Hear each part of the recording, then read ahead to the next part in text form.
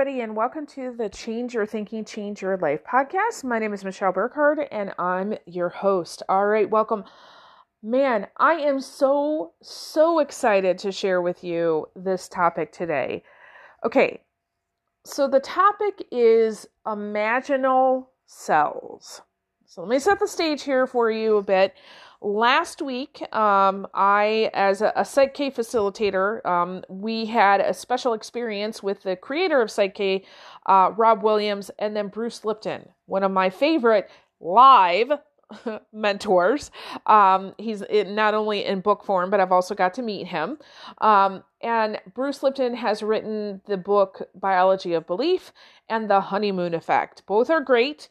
If you are into science and really like science, Biology of Belief is beautiful. Otherwise, it's a little hard to understand, so take it slow. And if you like chemistry, so maybe not biology, but chemistry, and or you are looking for information on relationships, The Honeymoon Effect is a good one. Okay, so we had this online experience with Bruce and Rob, and I caught about the first hour or so, and then after that we had some family stuff that we were going to do. And so what I did was I took a bunch of notes, but at one point I stopped taking notes, and it was just, have you ever gotten into one of those scenarios where you're so sucked into what that person's saying, you know you're never going to forget this? Okay, so basically what Rob was talking about, I'm going to start with the example of the caterpillar, and then we're going to talk about how that example applies to the world, and then bring it back down to your level, okay?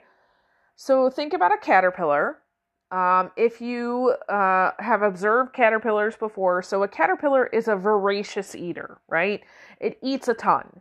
So it can go on a bush, and literally within a couple days, it can eat all of the leaves off the bush, right?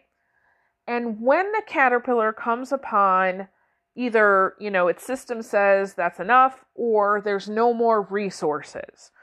So in this case, the caterpillar would have eaten all of the resources off the bush, okay? So it comes through, it destroys, it inhales, it wastes, if you want to look at it that way, the resources. And when the resources are done, it goes into its cocoon. All right. So inside the cocoon, what happens in the cellular world, we can look at it and see it's like a chaos soup, okay? It's nasty, it's gross, it's messy, right? There's no form or function to it. It's just a soupy mess. However, there are these magic things, magic cells in there. They're called imaginal cells. They're related to stem cells. Stem cells have the ability to basically turn into anything that you might need, okay? So these imaginal cells are basically cells there that have within them the blueprint for what this caterpillar is going to turn into, which we know, of course, is the beautiful butterfly. So the imaginal cells create the structure for the future form of the butterfly. So even though you look in the cocoon and you see this mess, these imaginal cells come in and say, we have a plan. We know where we're going with this. It's not always going to be like this, right? And then they allow the process of this creation process to continue to happen, to flourish, right? And eventually, the butterfly comes out of its cocoon. Hopefully nobody's there to help it out of its cocoon, because if that happens, the butterfly will not be strong enough and it will actually die. So never help a butterfly out of its cocoon. Let it do its thing. And then it becomes this beautiful butterfly, this new transformed version of the caterpillar. Okay? So, that is what happens with these caterpillars. All right. So let's apply this to the world stage, because we know we can take anything that we can observe in our physical nature, and we can, apply it in all of the different forms. So I can look at, the principles of nature or the universal laws, and I can say, how does this apply to my thinking? How does this apply to my emotions? How does this apply to, X, Y, and Z? All right. So the caterpillar that is voraciously eating, that says, oh my gosh, there's something inside of me that says, I need, right? That is like the equivalent of humans, right? So if you look at kind of the ills of the world these days, and if you haven't lately, you can just turn on the news and voila, you'll be reminded of them. There's a ton out there, right? I'm not even going to list them because I don't even want us to kind of hang out in that space. But if you were to look at the world and really plug in, and I do not, but I'm just saying, if you did, what you would notice is that there is this voracious eating of our supplies, right? So not taking care of the earth, not taking care of, things like pollution and, people in poverty and all of those things. It's like the equivalent of the caterpillar coming across and eating all the leaves off the bush. The humans have come across and eaten all of the resources on the earth, right? Now, at some point, either the resources are going to be done, or the system, which is humanity, is going to have to say, okay, that's it, right? And we need to be in this place of the cocoon, which is the chaos soup. All right, I think it's fair to say that we're probably already there, okay? We're probably in our cocoon. There's a lot more people who understand, listen, we can't go on this way. Right? We can't keep polluting. We can't keep not taking care of our earth. We've got to do some things, right?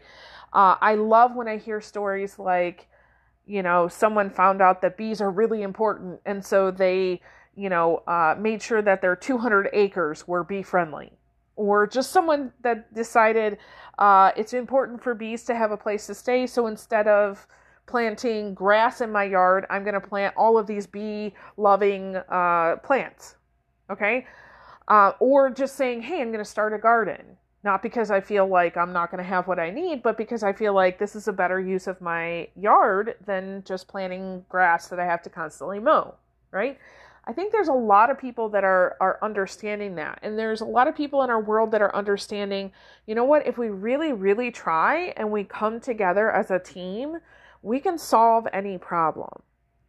So even though, yes, there are a lot of those metaphorical bushes out there with no resources on them, like, the rainforest, missing trees and things like that. There are a lot of people who are saying we could do things differently and better.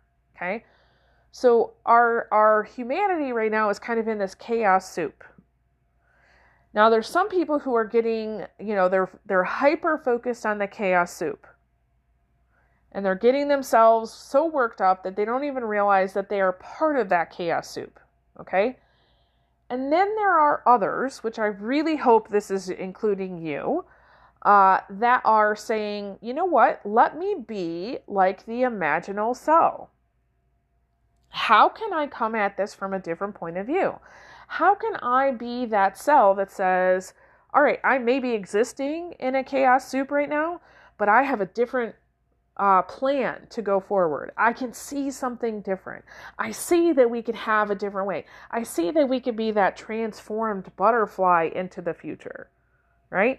Now, I believe that when enough of us kind of wake up to this idea that we are the transformative agents of change, that we are those imaginal cells, that we can come together and say, let's do things in a different way. Maybe in a way that we've never done before.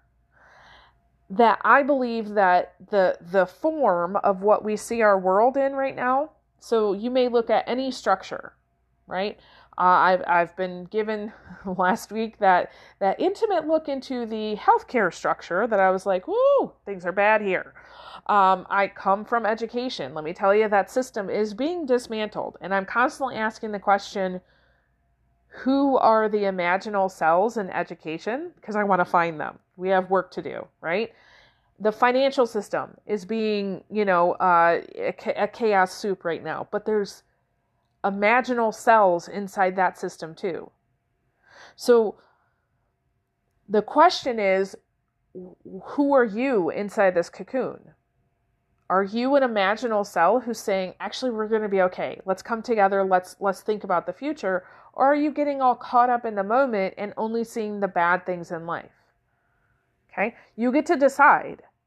You don't have to stay in the chaos soup.